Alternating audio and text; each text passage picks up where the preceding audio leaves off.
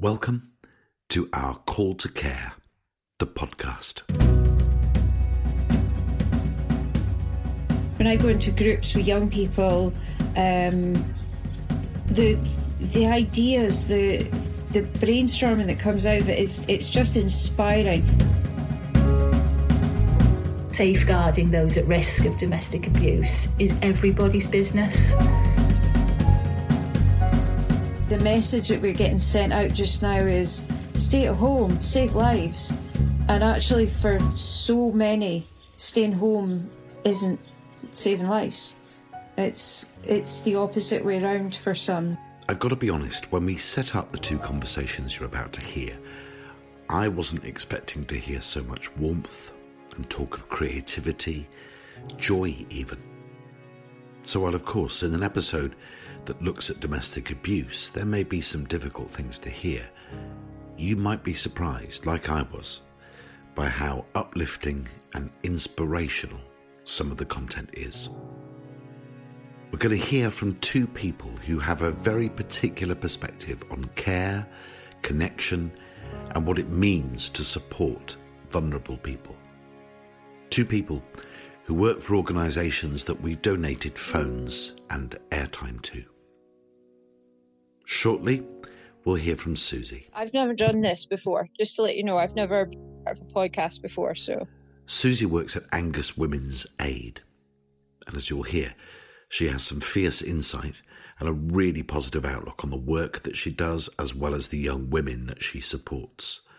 Believe me, hers is a perspective worth waiting for. But we'll begin and end with Zoe. Zoe is a detective sergeant in Dyfed Powys Police in Wales, and she's part of the offender management unit in Powys. We help to safeguard probably some of the most vulnerable victims of offences. So that includes offences of domestic violence, controlling coercive behaviour, stalking. So Zoe's used to dealing with people who have good reason for feeling fragile, frightened and at risk in their own home.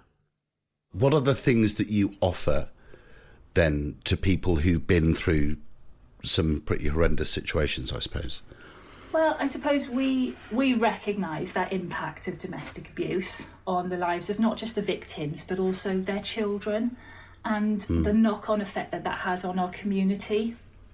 I think certainly within the domestic violence arena, the domestic violence world, many of our victims are sort of suffering in what we would refer to as hidden view. We see them, but we don't really see what happens behind those closed doors. And it's when they make that 999 call to us, it's us that, then sort of comes in through their door, and it opens up really this whole world that most people weren't aware of. And then we come in and hopefully start to make some small improvements. Sometimes we make some huge improvements within the first 10 minutes just by removing the offender. Sometimes we make some big improvements just by moving the victim, to a different location or to a refuge. And sometimes things can happen very much slow time as well. Mobile phones, if I could just explain with regards to those, they help in every aspect of that. They help in the immediate response that we need to take, and they also help in the long-term responses that we have to put in place. Okay, so how does that work? Yeah, so very often, certainly I think when we were sort of identified, that we are now in lockdown, we tend to work with domestic support agencies, domestic violence support agencies very closely. And it became very evident to us early on in this lockdown that the victims are not going to have that hands-on visual approach with these support agencies. Mainly because the government didn't really identify those agencies as essential workers to start with. And also many of those agencies were charity-based, so they closed down. They're all open and they're all brilliant and they're all up and running again now, but certainly for that first 2 weeks, it became very evident to us that we needed to step up a gear. And it was then really that mobile phones became really important, because very often with victims, mobile phones are used as a control mechanism. Yeah. Yeah. So okay. they are okay. taken away from victims, or they're usually the first thing that is taken away from a victim by an offender, or they're the first thing that's damaged by an offender, or they're the first thing that's interrogated by an offender. So victims don't sometimes have that access. Once their mobile phone is taken from them, that control element is taken away from them very quickly. So the phones that we've had from Tesco's have really helped, because we're able to give victims that aspect of their life back very quickly, that control aspect back to their lives. Maybe if I just explain that sometimes we will give a victim the phone straight away if their phones have been taken away from them. That doesn't just allow them to make the next 999 call that they need to make, but it allows them to make contact with their family, to keep contact with us, and to keep contact with support agencies, so that arrangements, plans can all be kept in place, can all be updated. If you don't have that phone, you can't make contact with those support agencies. You can't maintain that contact. Yeah. What's the most challenging thing in this aspect of your work, Zoe? What do you find toughest? I think the hardest aspect is dealing with victims that have children, young children. You know, that sheer worry on that little one's face when you walk through the door in your uniform, or you speak to them later, their little faces. But just to know that we're there really gives a sense of satisfaction beyond anything I can explain, really. What do you wish you could say to people who don't call you or might call you and don't? That's a good question, Carl. I think to those that fear calling the police or don't want to call the police, I'd like to just sort of reassure them that we are there for them 24 hours a day, and we will help whatever their circumstances are. And to those outside of the domestic violence world, it's really important that they understand that safeguarding those at risk of domestic abuse is everybody's business. You know, it's not, and certainly during lockdown, it's not about closing the curtains, closing the doors and blocking out the outside world. It's about listening to friends, to family, to neighbours, and identifying if there's a problem and calling either 999 or 101 if you recognise that there's a problem. Now, you heard Zoe mention the charities and support agencies that she works in tandem with. Susie works at Angus Women's Aid, one of those agencies, not in Wales, but in Scotland. Yeah, so we just tend to talk about sort of women, children, young people in our service, or using our services, because it's not always, sometimes it's just for some information, sometimes it's for support. We also provide refuge accommodation, so temporary safe accommodation for women fleeing domestic abuse. Susie's always been passionate about working with young people. And sadly, young people suffer domestic abuse too. Now, we've got as young as 13 who are experiencing domestic abuse in their own relationship. And it's staggering when you think about that. You'll hear more of Susie's passion and belief in young people very soon. Stay tuned. But first, I asked her, how do things begin? What happens when a woman first comes to them in need of help? Any woman, child or young person who's coming into our service initially, the first meeting's really about creating a safe space for them. What does a safe space mean for someone who presumably feels unsafe? Yeah, a safe space is basically allowing we'll use a woman, for example, allowing a woman to be believed, to be heard, not dictating this is how it's going to be, allowing a woman to make her own choices, letting them know that they can talk freely.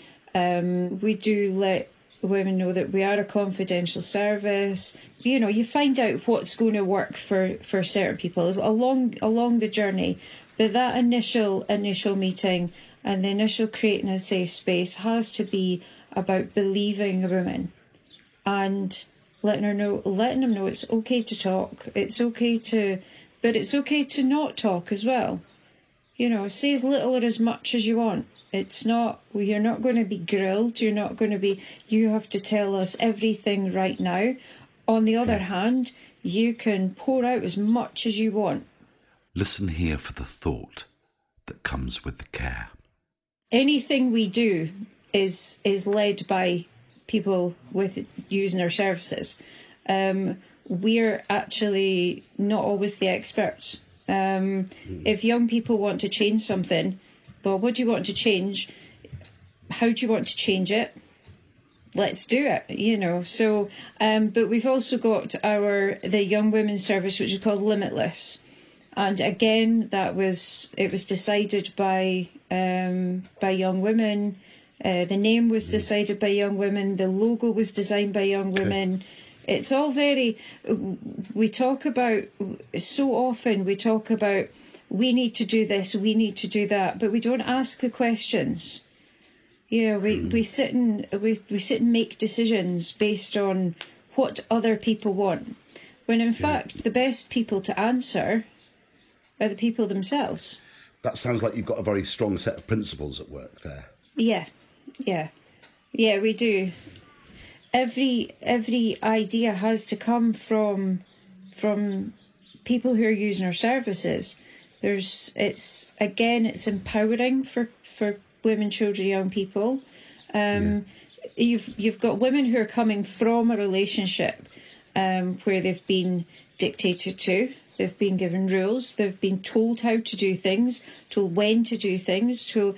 And if they then come into our service and we say, well, this is how we're going to work, and that's it, you've no choice on that, then actually we're not acting any differently. You're playing back that behaviour in a different way, yeah. Okay. It's just repeating. So really the sort of participation, it's a needs-led service. We have to have that initial meeting with people and say, right, what is it you need from us? And then we take it from there. Susie loves her job, and she's really clear about why. I get to stand in a room and just be inspired every day. It's amazing. And the people who inspire her are the young people she works with. The YEGs, as they call themselves, the Young Experts Group, who recently faced the challenge of reaching out to help other young women despite the restrictions of COVID. So they made a video that's gone viral on YouTube. You'll find a link to it attached to this podcast. Susie talked about how it came to be and how important it was to them to have a crystal clear sense of purpose. Right, so we've got lockdown and we've got domestic abuse. How are we going to get the message out that you're not alone? And that was the primary thinking behind it. Wanting to let women, children, young people know that you're not alone. The desire to connect to women who need help is not in short supply. But the capacity to reach out, that's a different matter. And that's where we were able to step in and help. We're in the middle of a lockdown. Well, how do you communicate with people? You need internet connection. You need data. You need a device. It's the only way we're keeping in touch with people. And yet some women, children, young people don't have access to devices. They don't have access to internet. So many take it for granted, and yet this isn't something that everybody's got.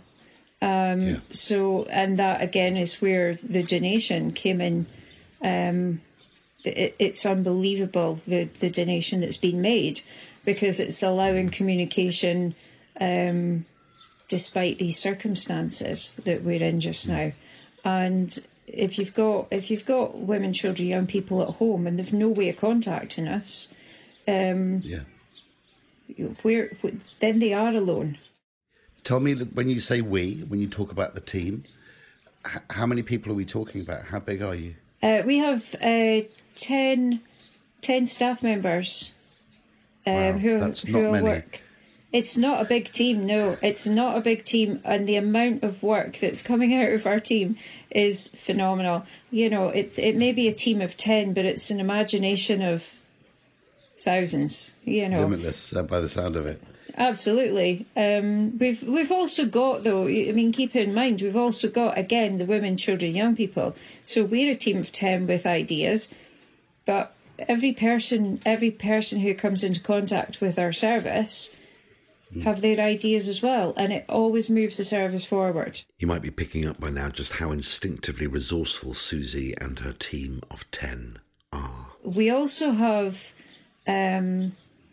many ways of making sure our phone number, our contact details are in as many places as possible where it's safe for a woman to take down those contact details. You know, we wouldn't have up on the pin board in a supermarket because it's not the safest place to be. But it wasn't that long ago that I was going round every cafe, restaurant, every supermarket, asking if I could put a poster in the ladies' toilets. Because it's the only place a woman would be on their own. Yeah. Again, it's back to the thinking outside the box. How do we get contact information to women, children, young people? You get it up in as many places as you can. But like I say about putting posters in toilets, it's a place where a woman's abusive partner will not be. Doctor surgeries, you know, things like that. You use any means you can. And sure. we can be quite resourceful when we need to be. It sounds like you are very resourceful and creative. There's been a lot of focus on how lockdown has affected city life. But when it comes to isolation, there's a very particular challenge when you live somewhere like Angus. You've got 7 localities, but they're miles apart. It's a huge area. So in a way, unlike a city, I'm sure, you know, I mean, it's one of the most beautiful parts of the world, isn't it? But actually, it would be quite easy to feel isolated, not just in terms of psychologically, but geographically, you're probably isolated too.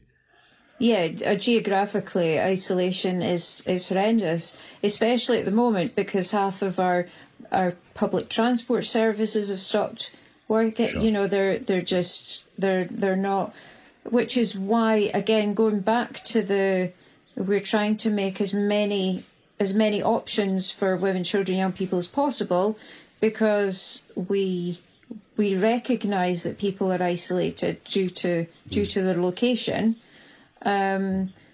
We're also isolated because we're working in an office, but we can't have anybody into that office, and we can't go out to places that we would normally go out to meet women.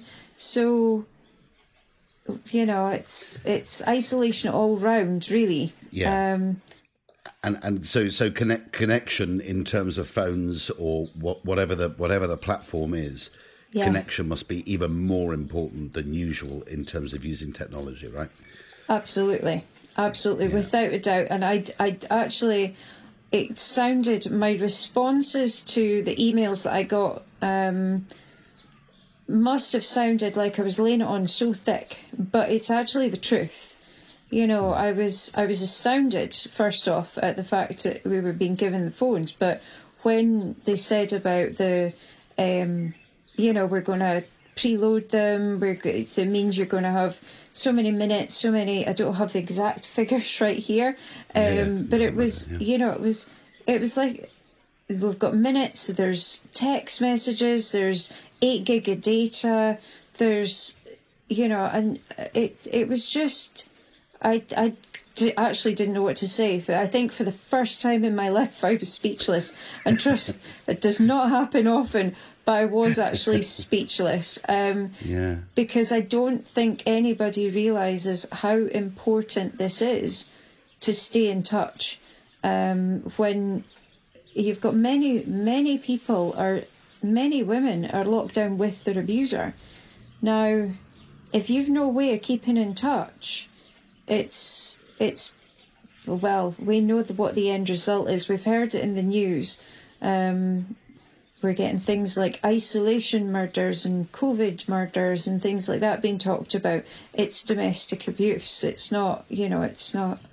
And it's, so that line of communication it's life-saving. Phones, airtime and data. Literally saving lives. When you listen to Susie, when you begin to imagine the lives of some of the young women she and others like her are supporting, you can't help but reflect on how important some things are. Things that we might take for granted. Everyone takes it for granted that they're going home at night, after whatever they've been doing during the day, they're going home to that safe space, they're going home to a partner, maybe going home to pets, it's home's meant to be your safe space. And for far too many it's not. Far too many.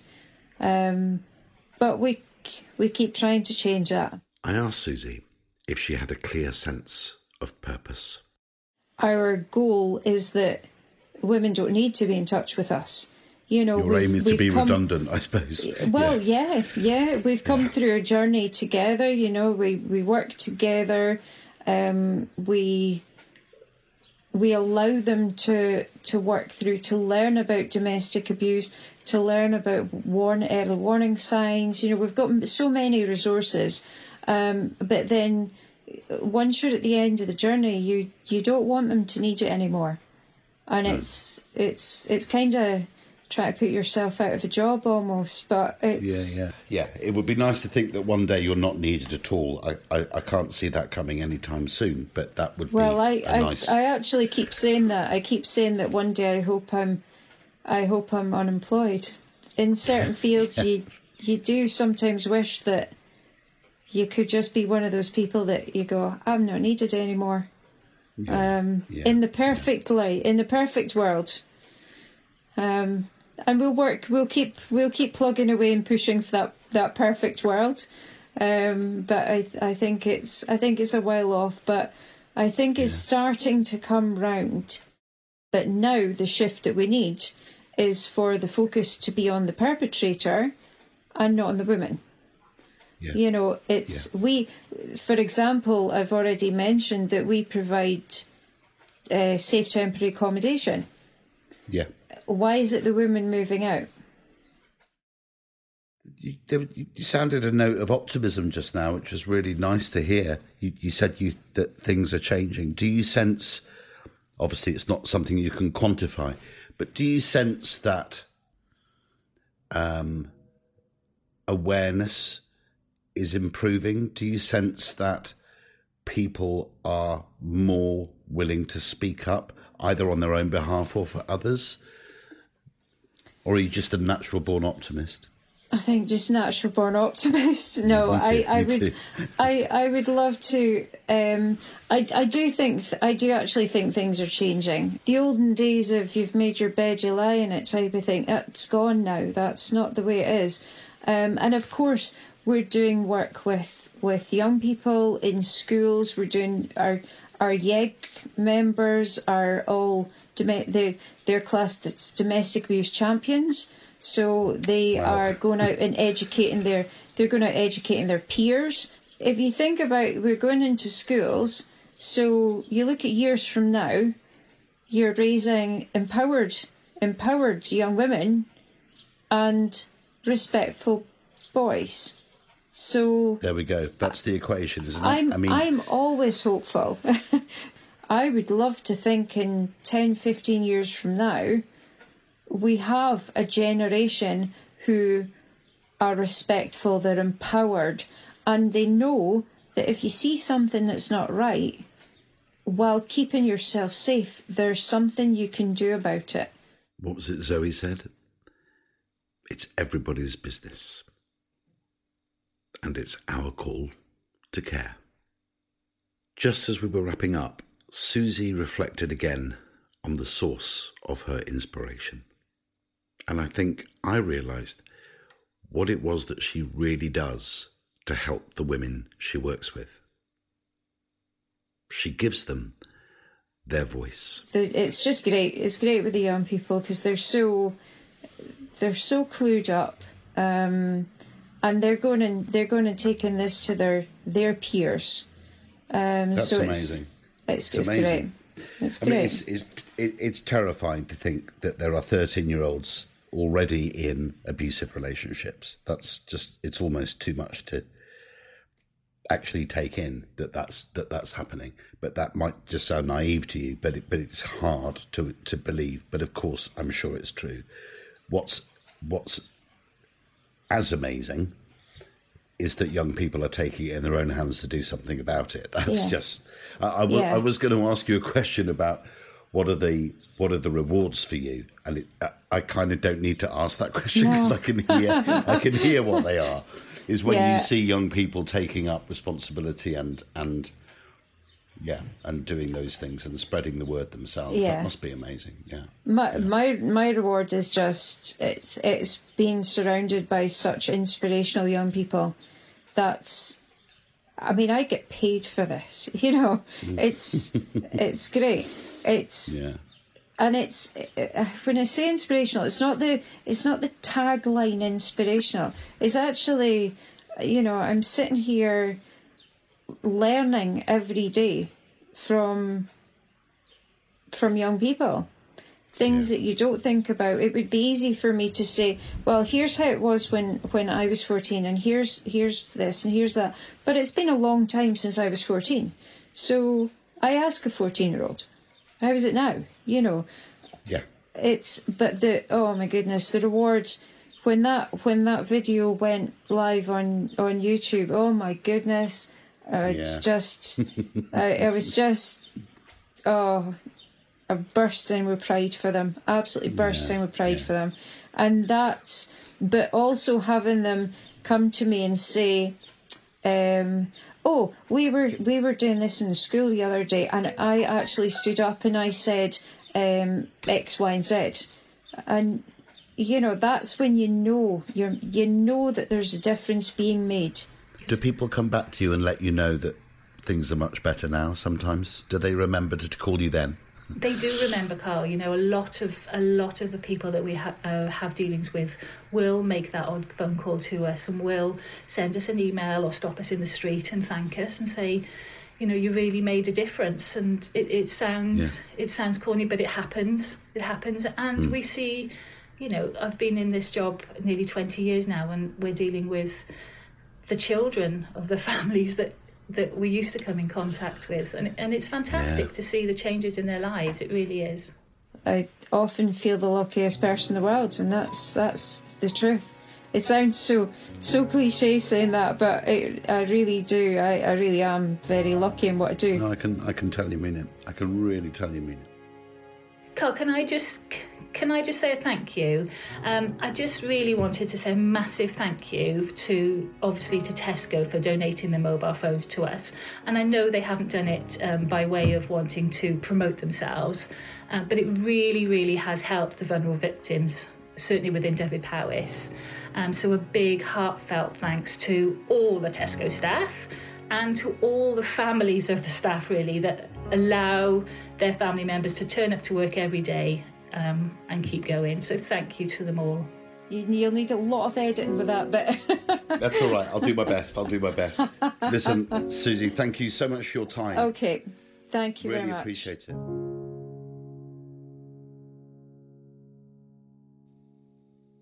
Thanks for listening.